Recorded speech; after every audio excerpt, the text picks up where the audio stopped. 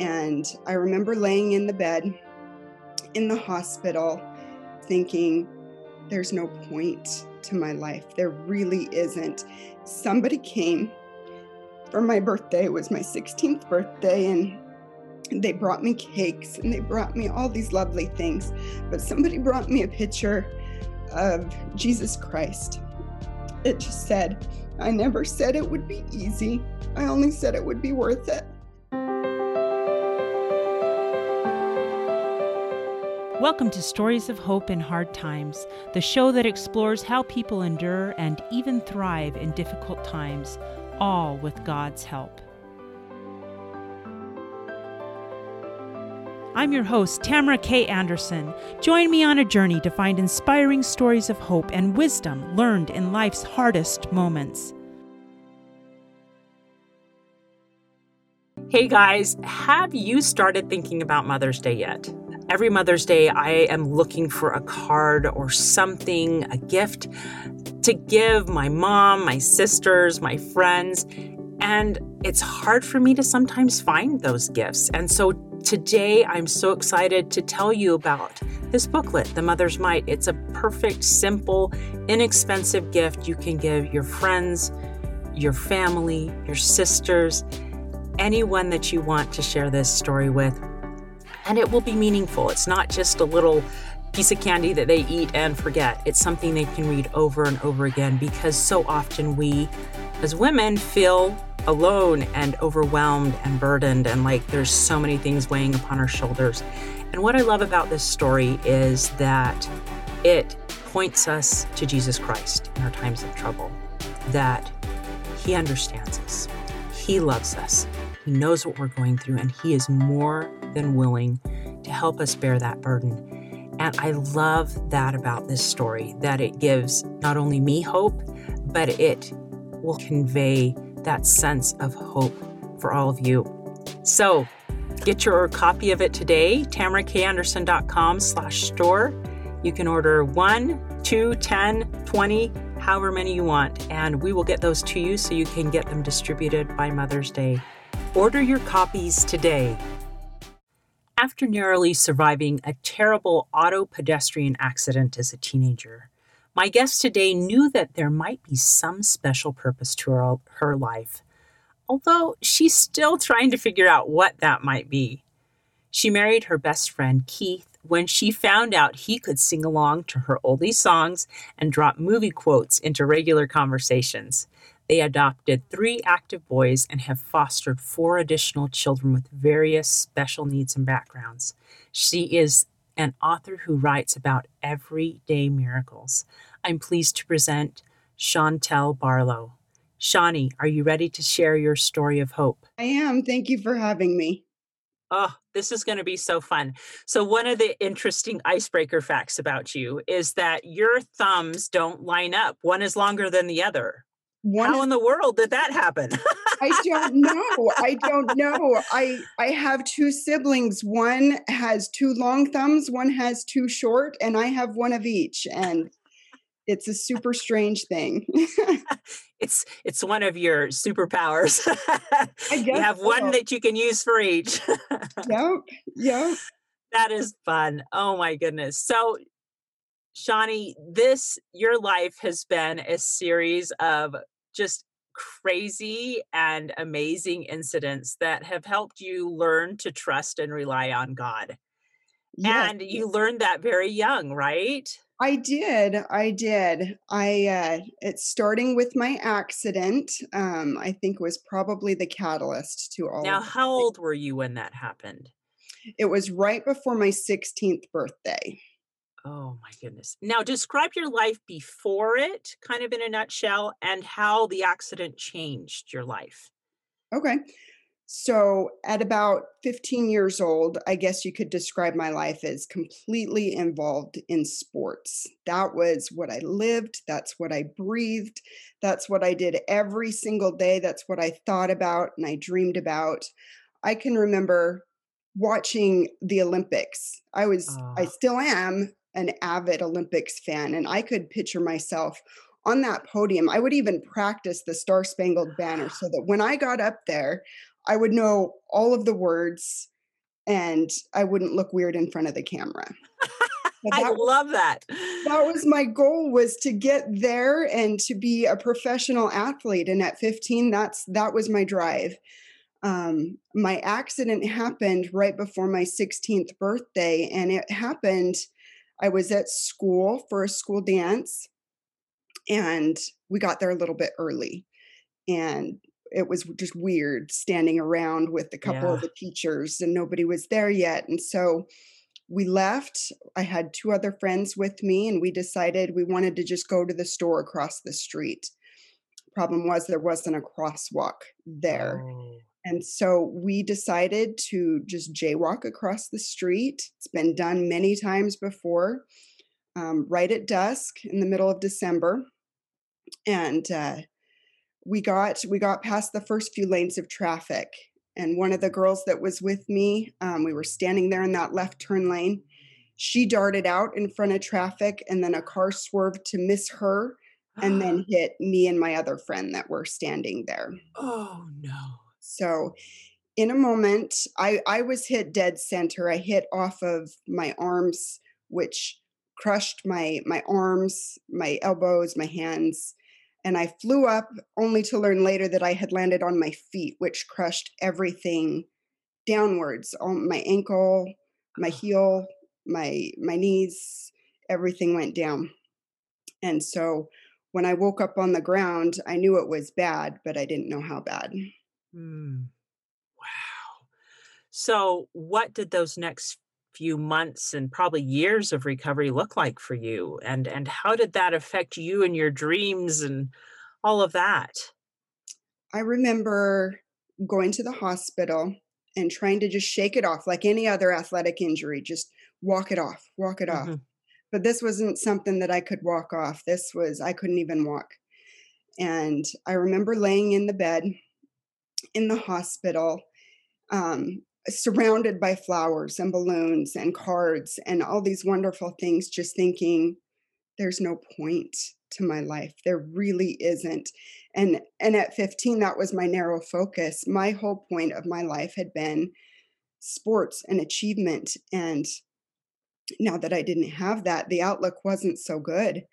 And Mm. so I didn't see a point. I remember turning people away from the hospital room, pretending to be asleep.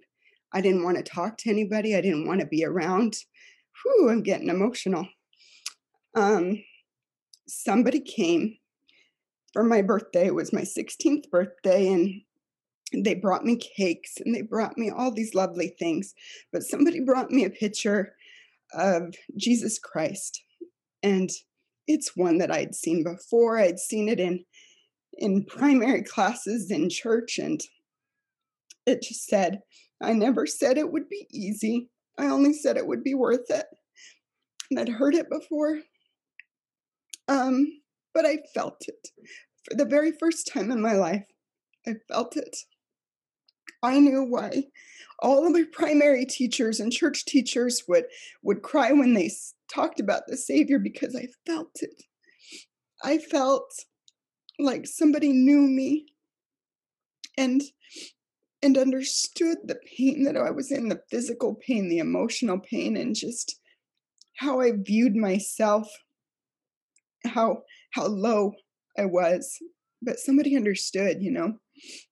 And looking back, that was such a turning point for me in my life. I knew that I wasn't alone, every time that I had been to church, that it wasn't just something that people say to feel good, that this was real, that there really was a heavenly Father who cared about me. Mm. Oh, now did you keep that little picture up so that you could look at it in the hospital room, or how did those feelings come? Did you have to remind yourself of it regularly? What did you do? I did. I kept it. I still have it. Um, it came in a plastic wrap, and it's almost too special to take out of the plastic. It's still in the plastic wrap. But I take it out and I look at it. And in the hospital, I kept it in my bed. I don't know how the nurses thought about that, but I kept it under my pillow in my bed, and I'd pull it out in secret and look at it and think about it.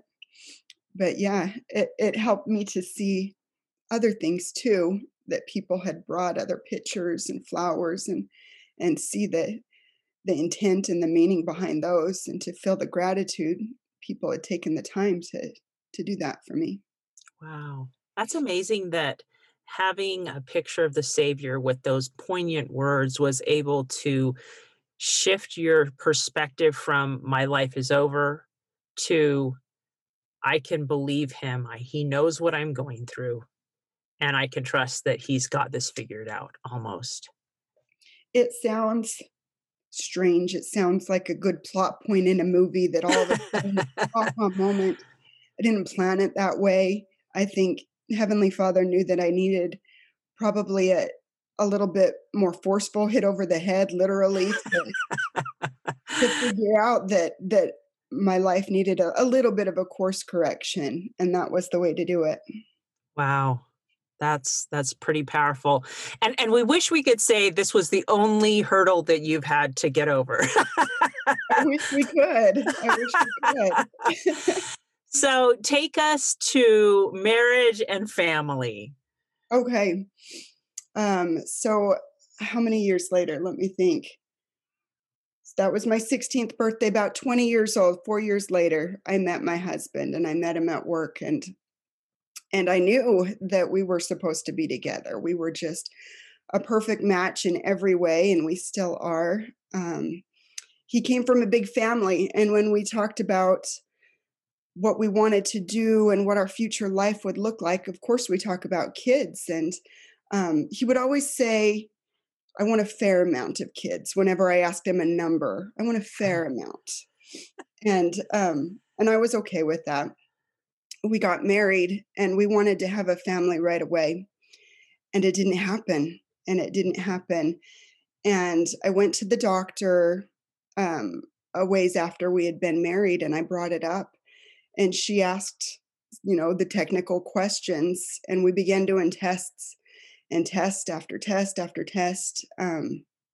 We found out that I have some issues with infertility. But we did some more tests, and we found out my husband has issues with infertility. So Oh, between the two of wow. us, it's a double whammy of I guess. infertility. And so we are not able to have biological children of our own. And I still remember that phone call when the doctor called us. She actually called me at work. She just called me at work. Oh, no. Um, so I was good on the phone, but I remember going back to the break room and just crushed. This was something that is a good thing. We want a family. We want to raise children, and we want to them to be good people and to teach them good things, but it wasn't going to happen. Not no matter how hard we tried, it wasn't going to happen. Ugh. So it almost sounds like a repetition of the lesson learned in the accident. You have a dream, you have what you envision your life is going to be like, and then it's taken from you. And this same scenario playing over. Was it worse the second time around, or just different? It was different, in some ways worse, but different because I did have that experience with my accident under my belt. I did know and I did trust that Heavenly Father was aware of me and Mhm. knew about my situation, but I just didn't understand, though. It felt, what if I had done something wrong? Was this a punishment? Mm. Was this, I don't know, something that I wasn't doing right, and not even something that I was doing wrong, but something that I just wasn't doing perfectly. And I questioned that. Not Mm. I didn't question his existence, but I questioned, why would you do that to me? Isn't this what you want, is for us to have families and be happy? And it didn't happen. Mm. So, talk me through what you were thinking, what you were feeling, and your process that eventually led you to adoption, because I'm sure that was a bumpy, rocky road. It was, and adoption is a roller coaster. I think the process that got us there was I have infertility issues. My husband has infertility issues. So some of the options out there weren't options for us. So we skipped a lot of the fertility treatments and that sort of thing. And we figured that in order for us to have a child, it would basically we would need a donor woman and a donor husband, which is what adoption is anyways. And so Hmm. that was a fairly easy transition for us that way. It did take us a while to come around to the idea of adoption. I think for people who suffer from infertility, they have to sort of grieve those children that they had in their mind, those biological children that would never come. Mm. And it took us a few years to do that before we finally submitted our paperwork and got that ball rolling. So, Wow. It's interesting that you mentioned the grieving process because I think that's something that often we associate grief with death, mhm, but there can also be grief associated with expectations that we thought were going to happen and then we don't get them. And yes, so I think it's so important that you pointed out that you can grieve things like, I'm going to have a family, I'm going to have biological children, and then finding out it's not going to happen. And it's totally normal to go through the anger, the denial, the grief, the sadness, depression almost, and then finally come around to peace. And it doesn't happen right away. You no, said it took a couple of years, right? it takes a couple years, and it is a process, just like death. It is a process. It's a whole range of emotions that you go through. I remember I don't know if I told you about this before, but I remember this vision in my head of being in a hospital room and having just given birth. I don't know, I've seen probably too many movies with this, where there's a woman and she's so beautiful, and the husband comes in and he sees how beautiful she is and just the sacrifices that she's made. And there's this newborn child lying next to her, and he just falls in love with her all over again. Mhm. And that scene, for whatever reason, still makes me emotional because I will never have that. I will Mm. never have that. And so it's almost like I have to put that to rest and set it aside and say, that's okay, that I won't ever experience that particular scene because I have other scenes that are opportunities for me. Mm. Wow.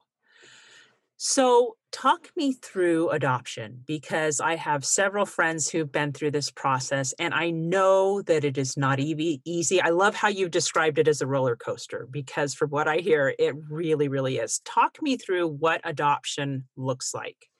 Okay. So adoption can take on a whole bunch of different forms. Depends on what type of adoption you do, if it's international or somewhere local, or if you go through an attorney or an agency. We chose an agency, is what we did. Back in the day, we went through a place called LDS Family Services for my Hmm. first two children. Most agencies will review your background, they'll do background checks, they'll go through safety checks.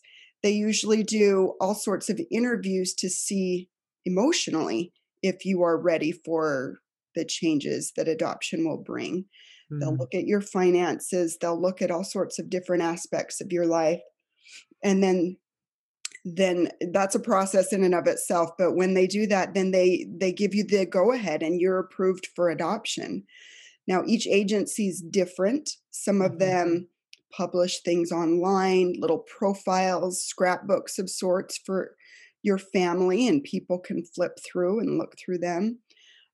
Other people encourage sort of almost a networking perspective, like know somebody who knows somebody who knows somebody, send something out with your Christmas cards type of a thing. Mm. Um, Back then, this was the year 2005, roughly Hmm. for us. So the internet was adoption.com was just brand new. Now it's the biggest website for adoption related things, but we put our profile on adoption.com. And we'd made an actual physical scrapbook of sorts of our family. And the agency began, I guess, marketing us to birth mothers and people who approached them that had Hmm. unplanned pregnancies. So that's kind of what it looked like back then. And from there, we kind of just waited to see what happened. Mm.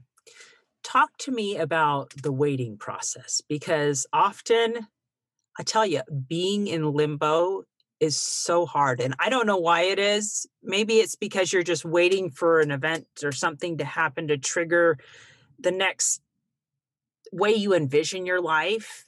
But limbo is hard. So talk to me about waiting. Limbo is hard, and you hear all sorts of different perspectives as you go through your paperwork, and there's classes associated with it, and you hear people say, "Oh, I submitted my paperwork and then the next day we got a phone call," Oh or gosh. "I submitted my paperwork and then a year and a half later we got a phone call." So we don't know. We don't know. I still went to work every day. My husband still went to work every day, and every time that phone rang, we didn't know. It could have been changed in a minute, and we didn't know. And that's kind of how it was for about a year. We had a couple close calls. We had some possible scenarios, is what they called them.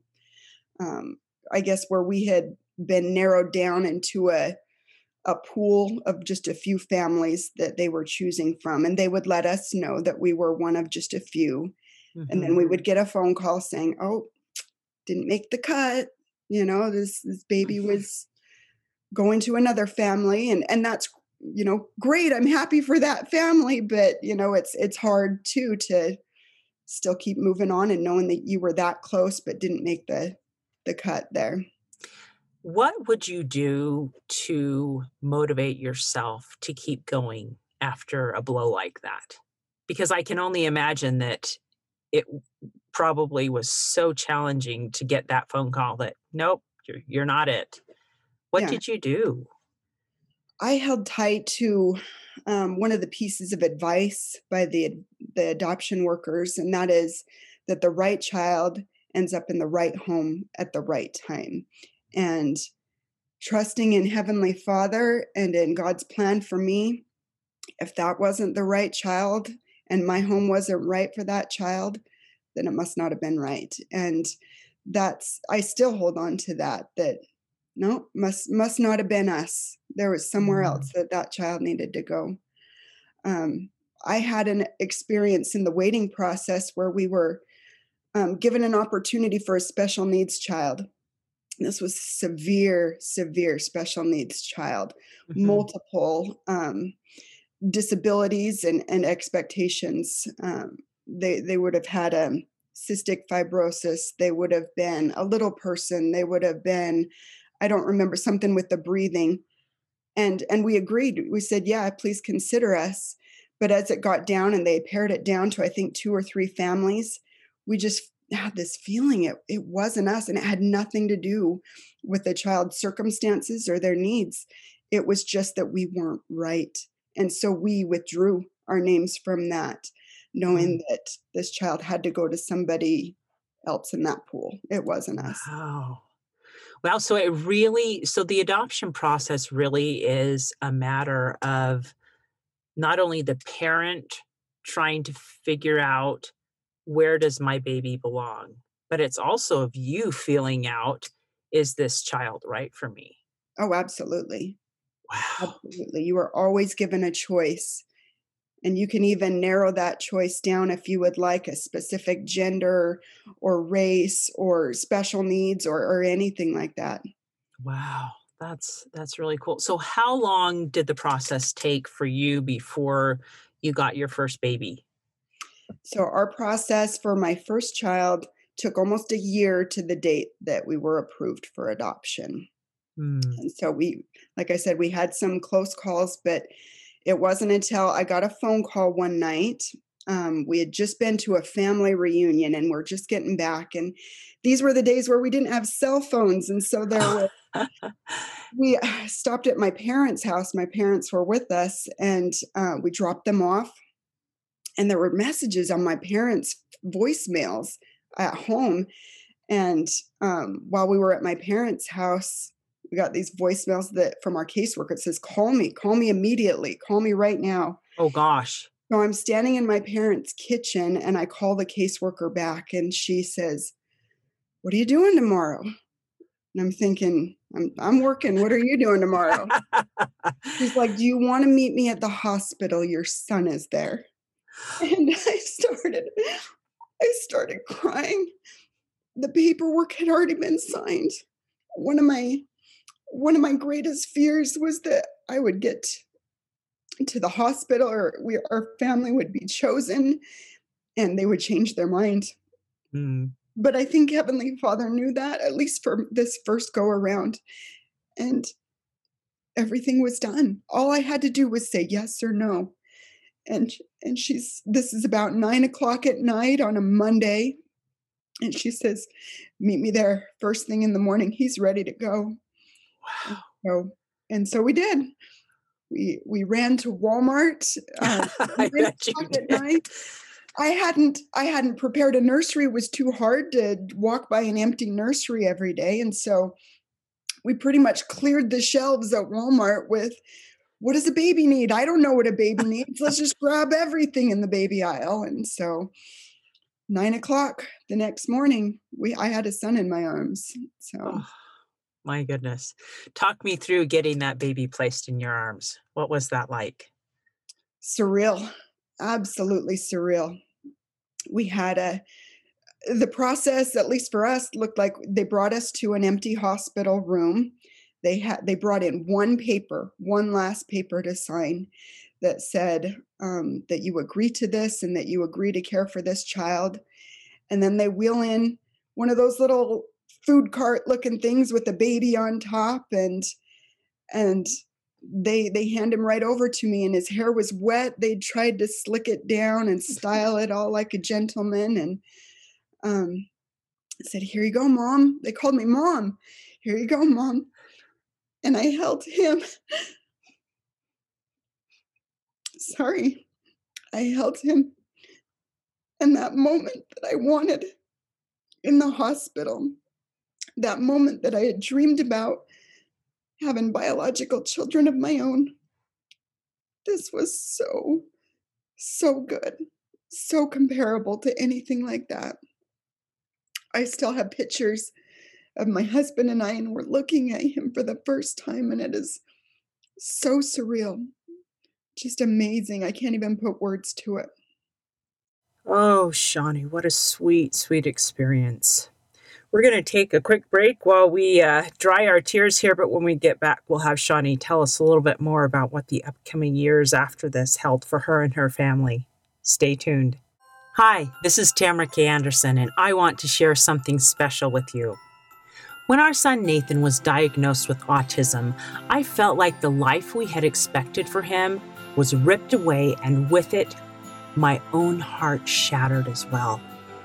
It's very common for families to feel anger, pain, confusion, and anxiety when a child is diagnosed. This is where my book, Normal for Me, comes into play. It shares my story of learning to replace my pain with acceptance, peace, joy, and hope. Normal for Me has helped change many lives, and I'd like to give this book to as many families as possible. We've put together something I think is really special. My friends and listeners can order copies of my book at a significantly discounted price, and we will send them to families who have just had a child diagnosed with autism or another special needs diagnosis. We will put your name inside the cover so they will know someone out there loves them and wants to help. I will also sign each copy. You can order as little as one or as many as hundreds to be shared with others. So go to my website, TamaraKAnderson.com, and visit the store section for more information and to place your order. You can bless the lives of many families by sending them hope, love, and peace. Check it out today at TamaraKAnderson.com and help me spread hope to the world. And we're back. I've been talking to Chantel Barlow about her amazing journey, not only having a bad accident happen to her when she was a 15-year-old and learning to rely on God and his wisdom, but then when she and her husband were unable to have children, going through the adoption process and what that looked like. And we're just to the point in the story where they had their first baby placed in their arms, their sweet little son. And so now we're to the point where, Shawnee, tell me a little bit about what these next few years looked like, the challenges as you had one, but you added more to your family and what that looked like, the challenges and the obstacles and all of that. So when I had my baby, where to start? I brought him home from the hospital, and I had always promised myself and my husband, we'd talked about it, that if the adoption did go through, if at all possible, I wanted to be at home raising my children. I didn't want to try to balance work and home after all this stuff that we had gone through to have children. For us, that was what worked best. And so I had just started a new job, and I called them right away, and I had actually not even started the job. Done the hiring process. I got my name tag, my badge, and everything, and was about to start. And I called them back and said, "I'm so sorry. Remember how I told you that we're adopting? Well, I'm a mom now." So I quit my job, and I was at home, and it felt like I was babysitting. It felt like I was babysitting a niece or a nephew for a little bit. It didn't feel like this child was mine, not immediately anyways. I still loved him and I knew it was right, but the transition to actually feeling like a mom took a little bit. He had a few medical complications right off the bat. As a first-time mom, I didn't understand that they were actually complications, that they weren't normal. He would spit up often, and I thought, babies spit up, that's what they do. But it kept getting worse and more and more, and it would, not to be disgusting, but it would go across the room to the point where I would set up towels behind me whenever I would feed him or burp him. And I went into the doctor one day, and the doctor took a look at him and said, this baby needs help, and sent me on to the hospital. He had a blockage of sorts in his digestive system that was pushing all the food back up. But I think he was about 6 months. No, he wasn't that old, just a few months old at the time. So he had his first surgery then. I think that was sort of my first realization of what parenthood really is like. The worry, the concern, the helplessness, and just honestly the complete reliance on Heavenly Father for knowledge that I didn't have. And so that was challenging, but after the surgery we were great. There were no problems at all after that. That was our first introduction to parenthood. Wonderful. Now tell me, and this may show a little bit of how little I know about adoption, but do you just keep your name on the list after you've adopted a baby, or what does that process look like? Do you have to completely resubmit to adopt a second child? What does that look like? Everything starts all over again. So if you want to adopt again, I wish we even asked that if we could keep our names on file, and they said, well, we can keep your name here, but you still have to start all over with the paperwork and everything. Oh, wow. So we didn't start paperwork immediately. My son was about 1 year old when we decided that it might be time to start the paperwork again. About that time, I had a dream of a little girl in my head, and it was so real. It was so real. I knew exactly what she looked like. I knew what it felt like to hold her, and I knew she was supposed to be ours. And so I had this hope. I had this, burst of adrenaline that, she's the one. So we submitted our paperwork. We went through the process again, and nothing happened. Nothing Mm. happened. And one of the trends that you'll see in adoption is that families without children generally get placed with a child before families that already have children. So Mm. since we already had a son, I think a lot of people maybe overlooked us, completely understandable, Mhm. and placed with people who didn't have children yet. And so we waited a long time, and we had a couple close calls. We had a woman who had chosen us and ended up having a miscarriage, and Oh, so it was super early on, but she miscarried, and so it feels like I miscarried, I guess, in some way mhm. too. I went through all those emotions, but it was about 5 years later that we didn't hear anything. We didn't hear anything at all. Wow. Limbo again. Limbo again. Oh my goodness. Wow. And did you just keep clinging to that dream, that hope that there were more children out there for you, or what were you thinking? Were you considering foster care at this point, or what were you thinking? We had considered foster care. We even went to a couple of the orientations where they just educate you on the process, but it just didn't feel right at the time. And so we Mm, just kept plugging forward with the adoption. And every year we'd renew our home study, and yep, things are the same. And every year we'd renew our home study. In the meantime, my husband got accepted into law school. And so we pursued that. And in a lot of ways, I'm almost grateful that the wait was as long as it was, because I can't imagine dealing with an adoption process in the middle of law school, in the middle of everything mm. else that we had going on. But it wasn't until after we graduated law school, we moved to Las Vegas, and we were playing the tourist 2 weeks there in Las Vegas and walking in the Coca-Cola store downtown. And then that's when the phone rang. It, Wow. again, Wow. And did you get your little girl? I didn't. I didn't. Nope. Nope. So we got a phone call um, from the agency that we worked with before. A woman identified herself asking for us and wondering if this was still our phone number. And she says, "The birth mother of your first son is pregnant again years later. And she Oh, wants to wow. know if you would be willing to adopt your son's sibling." And they said, no pressure or anything, but she has an abortion scheduled for tomorrow. So Oh, you tell us what you want to do, but we need an answer fairly soon. oh And my so, gosh. I'm standing in the Coca-Cola store saying, no, no, no, please, please, please tell her to cancel the appointment. We're more than willing to adopt. Um, and I remember, so we go about our life, and that's early in her pregnancy. We were afraid about a miscarriage. We were afraid about her changing her mind.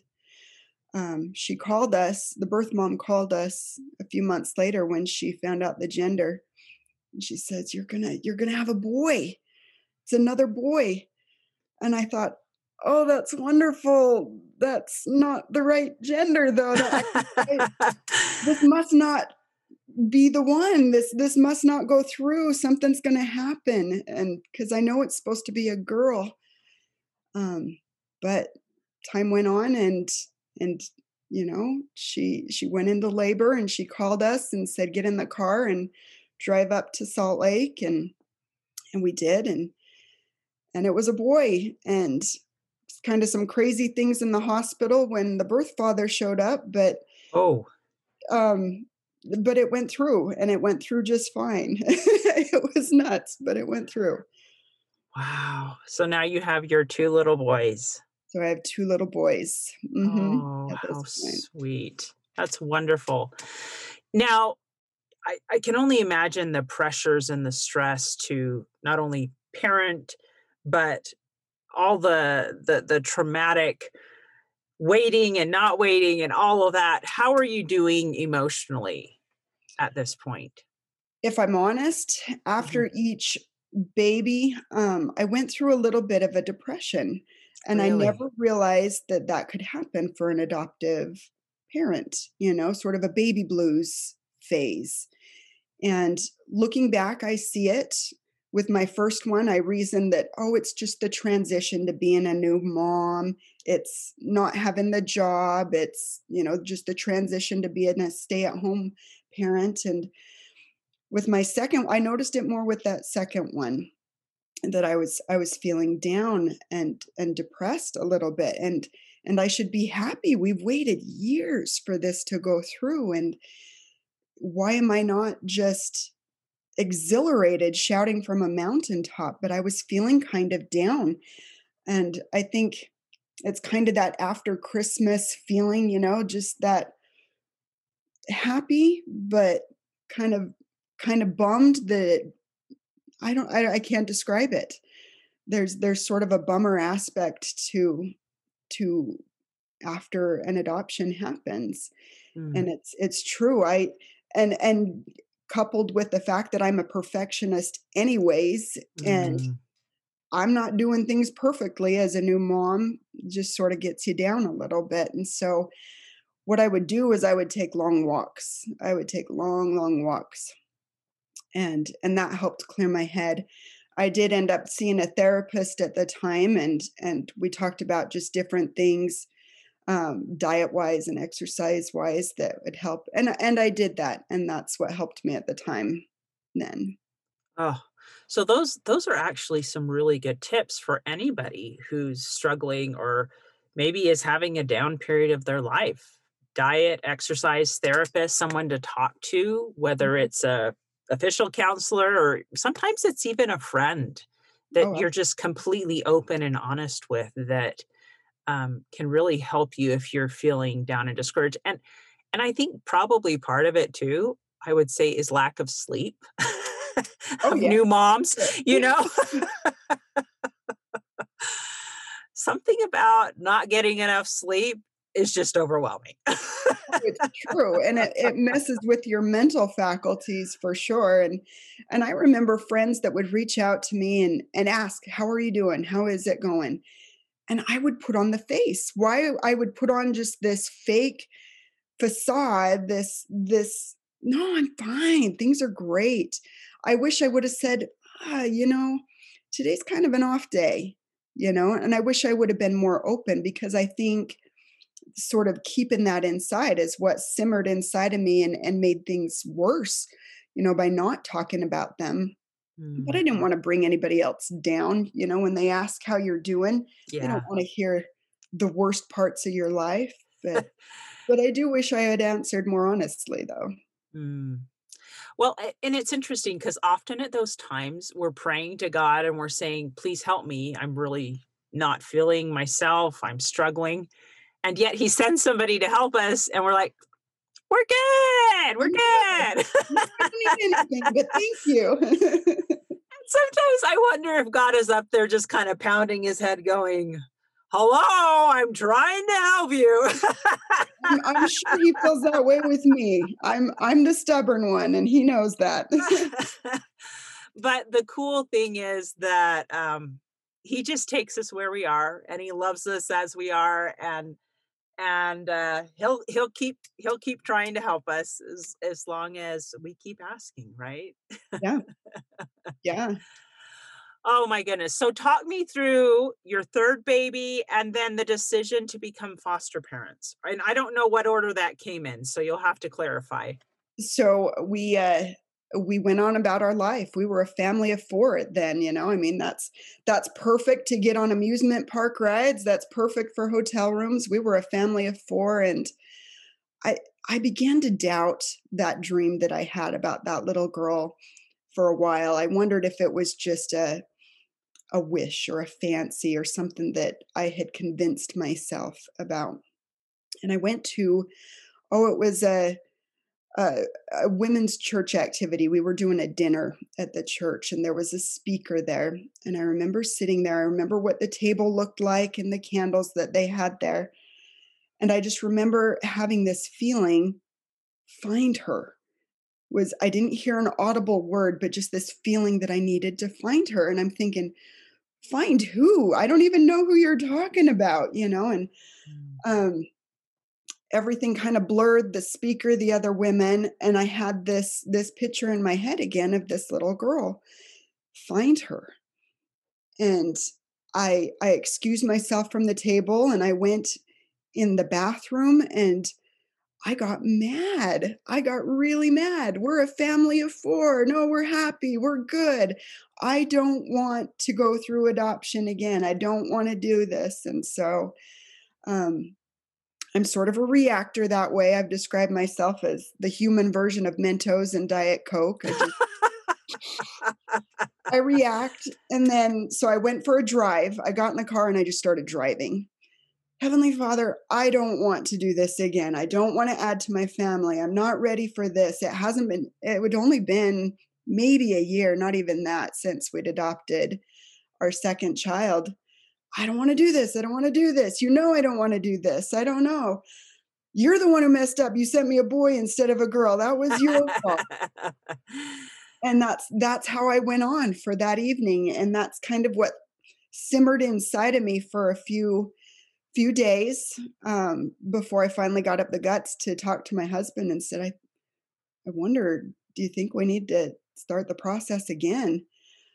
We were up against a brick wall, though. The agency that we had gone with before no longer handled the legal side of adoptions. And so we were going to have to start completely from scratch, researching agencies. And now that we're in Nevada, new laws, state laws and requirements. And so Mm.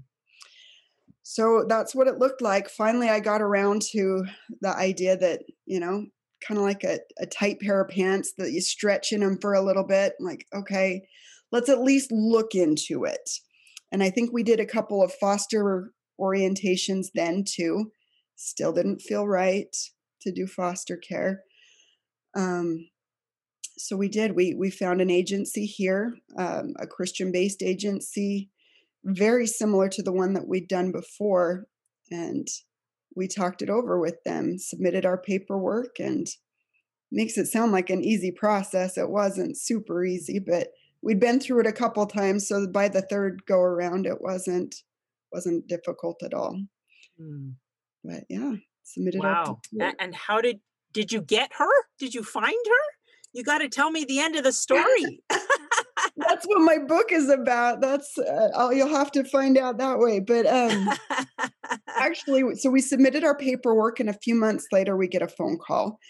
And what they do at this agency is they tell you the entire situation that they know about this child. We know that this child is this race. We know that this is their test, their scores, their APGAR scores or whatever in the hospital. This is how their health is. This is how that mom and dad are doing. And they tell you all of that except for the gender, because they want you to make a decision based on facts, not on just this longing for this little girl. And so they give us this scenario of this little child that had been born. And we talked about it and we prayed about it. And we felt like, yeah, this is good. This is what we need to do. I could have marked on my paperwork that we were only accepting girls. I could have done that. And I remember hovering my pen over that part of the paperwork. I could have circled it and I didn't feel like I needed to. I felt like, Heavenly Father, if he's going to send me my little girl, that he would know that. I didn't need to mark that. So when they finally told us that, congratulations, you have a boy, we went, are you kidding me? We're so grateful for this boy, but does this mean another adoption is out there? What is going on? And so we have 3 boys, and that's what my life looks like right now, is 3 boys. Wow. No little girls at all. Oh my goodness. But since then you have become foster parents. Yep, still continuing that search of find her. And we did with the foster care stuff, we narrowed it down to little girls, and we've had 1 little boy and 3 girls with us so far. Wow. And what is it like to be a foster parent? Because I know there's emotional challenges with that as well. There is, in a lot of ways, it's very similar to adoption, at least the process to become a foster parent. There's a few more guidelines, a little bit more rigorous background checks and things like that, but very similar process wise to be a licensed foster parent. But once you get there, there's far less, you have far less say in a lot of things. And I wasn't ready for that. You can say that, yes, I will accept this child into my home. You have every say in that. But when it comes to their treatment, their day-to-day, the court determines a lot of that. The biological parents determine a lot of that. The caseworkers determine that. And so in a lot of ways, I feel like I'm a babysitter again in a lot of ways. But it's an amazing process. It really is. Wow. Wow. So what are the resounding lessons that you have learned through all your ups and downs of going through the adoption process, of having the accident? What lessons do you feel God has taught you in and through this process? And still teaching me. And still teaching you. Yes, of course. And still teaching me. Well, the patience one is a big thing. I think Heavenly Father knows that I seem to grow the most when I'm asked to wait. And so naturally, the kids coming into my home, I have to wait for them. I think that patience helps me appreciate them. It helps me trust in Heavenly Father that they will come to my home at the right time. I don't know. All of these experiences teach me that God is there. Just like that very first experience in the hospital after my accident. I know absolutely that God is there. I wish I could say that I've seen his face or met him personally, but I know just as surely as I know when somebody else is sitting right next to me that he is there. I know that he cares, that even if I'm worried about spit ups over my shoulder or getting through the day on just an hour or so of sleep, that he cares about that. I know that he cares about these little things. Foster care. I know that he cares about these little ones, even if they're just in my home for a short time. I see how he cares for them. All these lessons, I know that there are miracles all around us and little messages from Heavenly Father that, no, I see you, I got you. But I just have to pay attention to those. It's not him that's holding back. It's me not seeing what he's trying to put right in front of me. And you blog about that, right? The everyday miracles. Tell me where people can find your blog, because I'm sure just that perspective of actually looking for things and seeing them is a different way to look at life, right? It is. It is. So you can find my blog right off of my website. It's ShawneeBarlow.com. And you have that information to put that on there. ShawneeBarlow.com, just click on the blog tab. I like talking about miracles because I'm so tired of talking about politics and everything that's going wrong in the world. I would love to hear more about the things that are going right, and those don't get publicized. There was a woman at the grocery store who was just so super friendly, and she was just bringing smiles to everybody's faces. And I gave her a little card afterwards. I thought that she needed to know how much I really appreciated that. They don't broadcast that on the news of how nice your grocery store person was, but it needs to be there. And those miracles are all around us. I love that. Now, you mentioned that one of the things you've learned to do in your life is let go.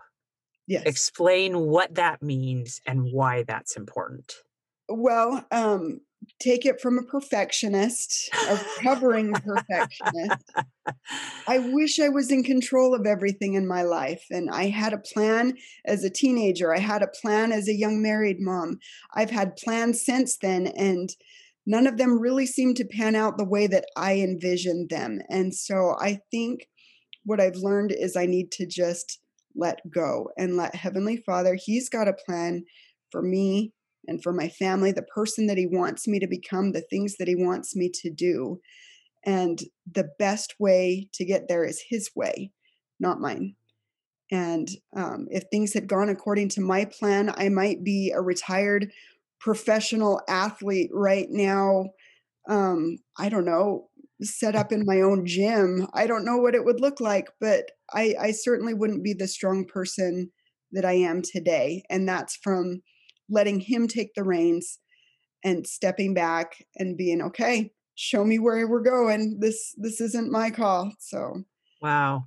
So just recognizing that God's got this and trusting that He's got that, yeah. you know, Mm-hmm. which is so much easier to say than it is to do. It is. It is. It takes me going back and looking through. I don't necessarily keep a journal, but I jot down a few ideas every day, and especially thoughts or impressions or feelings that I have at the time. I jot those down, and if I look back through that book and I see, oh, whew, that was a tough time. Look at how God got me through that. Look at what He Mm, did for me.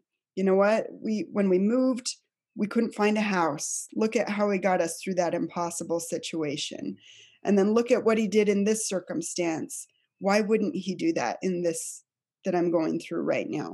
mm, He knows what I'm going through. He understands it. He knows where He needs me to go. mhm. And so I just need to trust in that. So one of the things that's helped you let go and let God be in control of your life is remembering times in the past when He has helped you. Absolutely.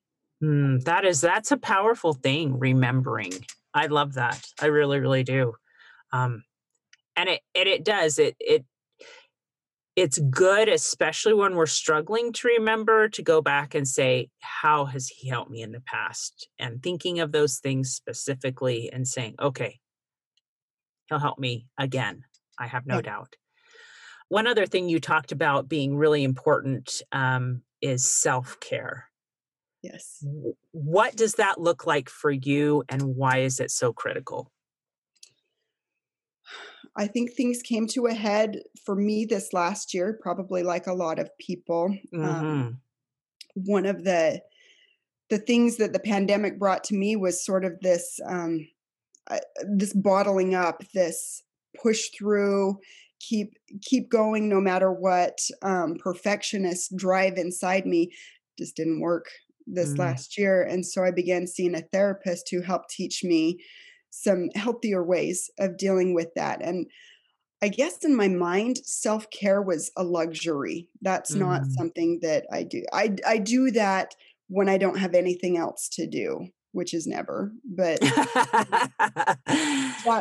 that's how I looked at self-care, but self-care is actually a necessity because for me, I'm sort of the crux of what my household does. Every day depends on me. So if I'm not doing well, then my household is not doing well. My kids, everything that needs to get done, it doesn't go well. So for me, that looks like in the mornings, I do a little devotional where I pray and I read scriptures and I spend time jotting my little notes down.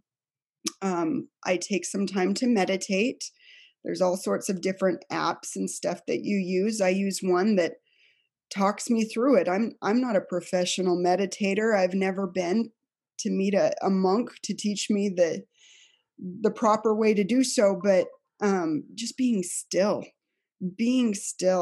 and being able to have that quiet time where I'm not thinking about what goes on the grocery list or what my boys are doing, but just being still and listening to silence or to whatever Heavenly Father wants to whisper to me. Mm. That's what self-care looks like to me. And then throughout the day, moving a lot, walking a lot, exercising, getting out in the sun, don't not staying in my cave of a house for that's to me, that's what self-care looks like. And then Mm, stepping away when it is too much, to take a breather. yeah. What is the name of that app that you use? I am curious. I use 10% Happier. Oh, I've heard of that one. 10% Happier. And I like that one because they have different meditation teachers that they talk you through what you're trying to accomplish. Like Mm, today, we're going to talk about being mindful of other people or extending kindness to other people. And this is why we're doing that. And then they'll go into the meditation ooh, or something along those lines. that is really cool. Mhm. Okay, we'll be sure to put that in the show notes. That's really cool. Um, Favorite Bible verse? Has there been one that has stood out to you through the years that has just resonated with you, that has come to mean something to you as you've gone through your ups and downs? Yeah, absolutely. I One of my favorite Bible verses is pretty well known actually. It's in Matthew 11. It says, "Come unto me, all ye that labor and are heavy laden, and I will give you rest. Take my yoke upon you and learn of me, for I am meek and lowly in heart, and ye shall find rest unto your souls. For my yoke is easy and my burden is light." And this is the Savior talking. And I feel like it's him talking personally to me. It's such a gentle invitation. It's not saying, "Shawnee, you got to come over here and work with me." It's Mhm. or, "Shawnee, drop everything that you're doing and get here right now."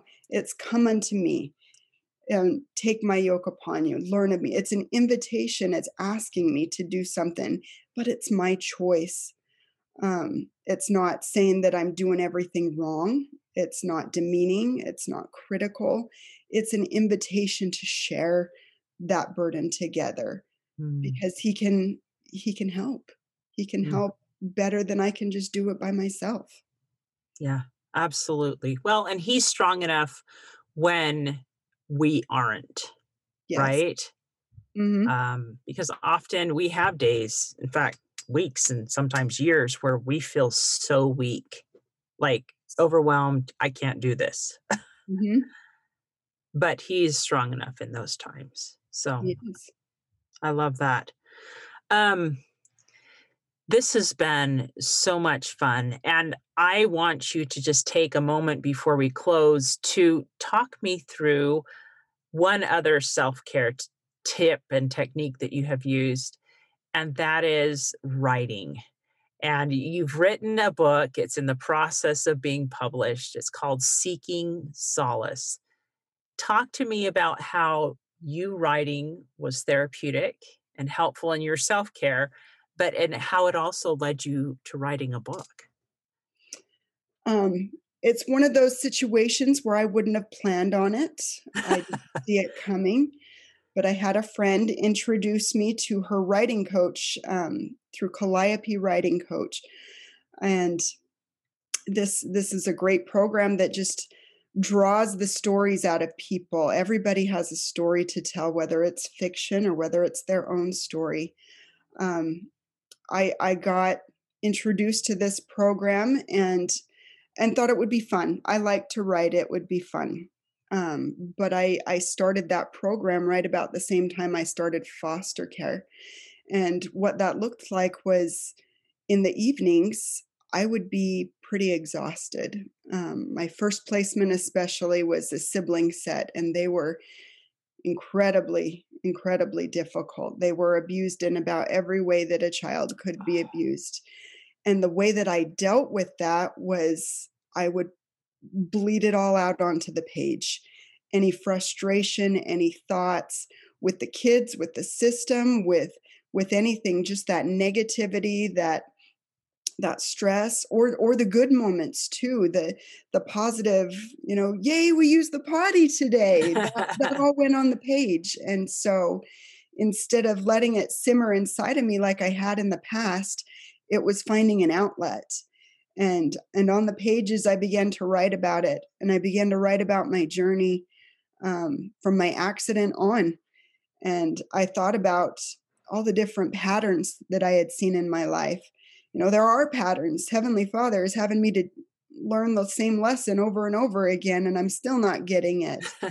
Um, but it's helping me see through my writing, things that I couldn't see in myself before that time. So the process was fun that way. It was eye-opening, writing about myself. The way that this program was set up was to actually write a book and to pitch it to an agent. And so it got to that point, and I pitched it to an agent, and that's where we're at right now, is in the waiting game. But my manuscript, I'm calling it Seeking Solace, because we are still looking for that little girl and trying to find peace in that process. Wow. And so we'll see what happens. Wow. What an incredible, first of all, resource and tip. It's practically free. I mean, you can either type or write on a piece of paper to vent, and it's so therapeutic. But I also found through the writing process, what you were describing, that sometimes it takes writing it on paper to put puzzle pieces together in your brain and say, oh, I get that now. That it takes writing to help process some things and just look at them differently. So writing is so, so helpful and so effective. And I'm so glad you brought that up.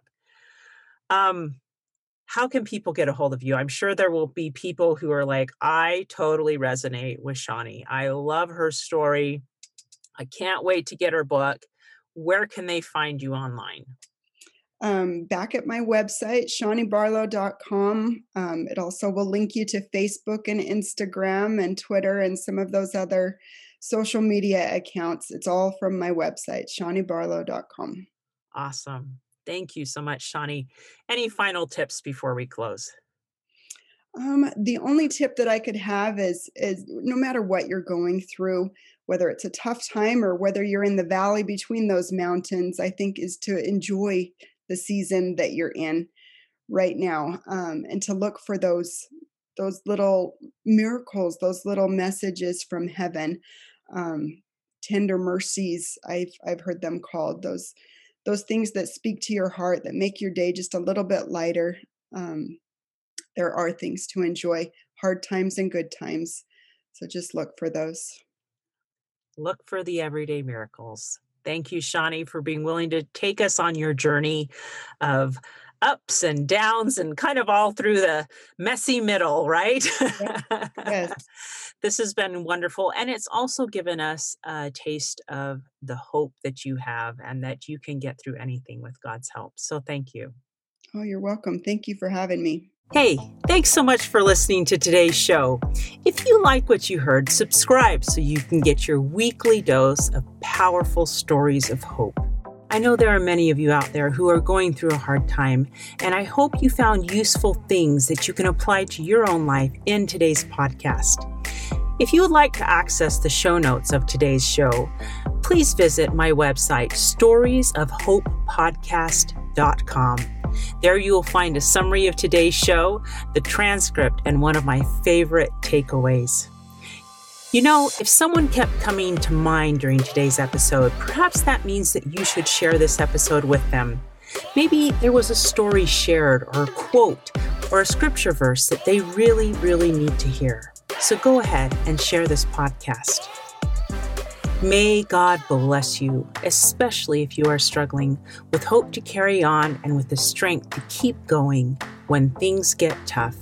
Remember to walk with Christ, and He will help you bear the burden. And above all else, remember, God loves you.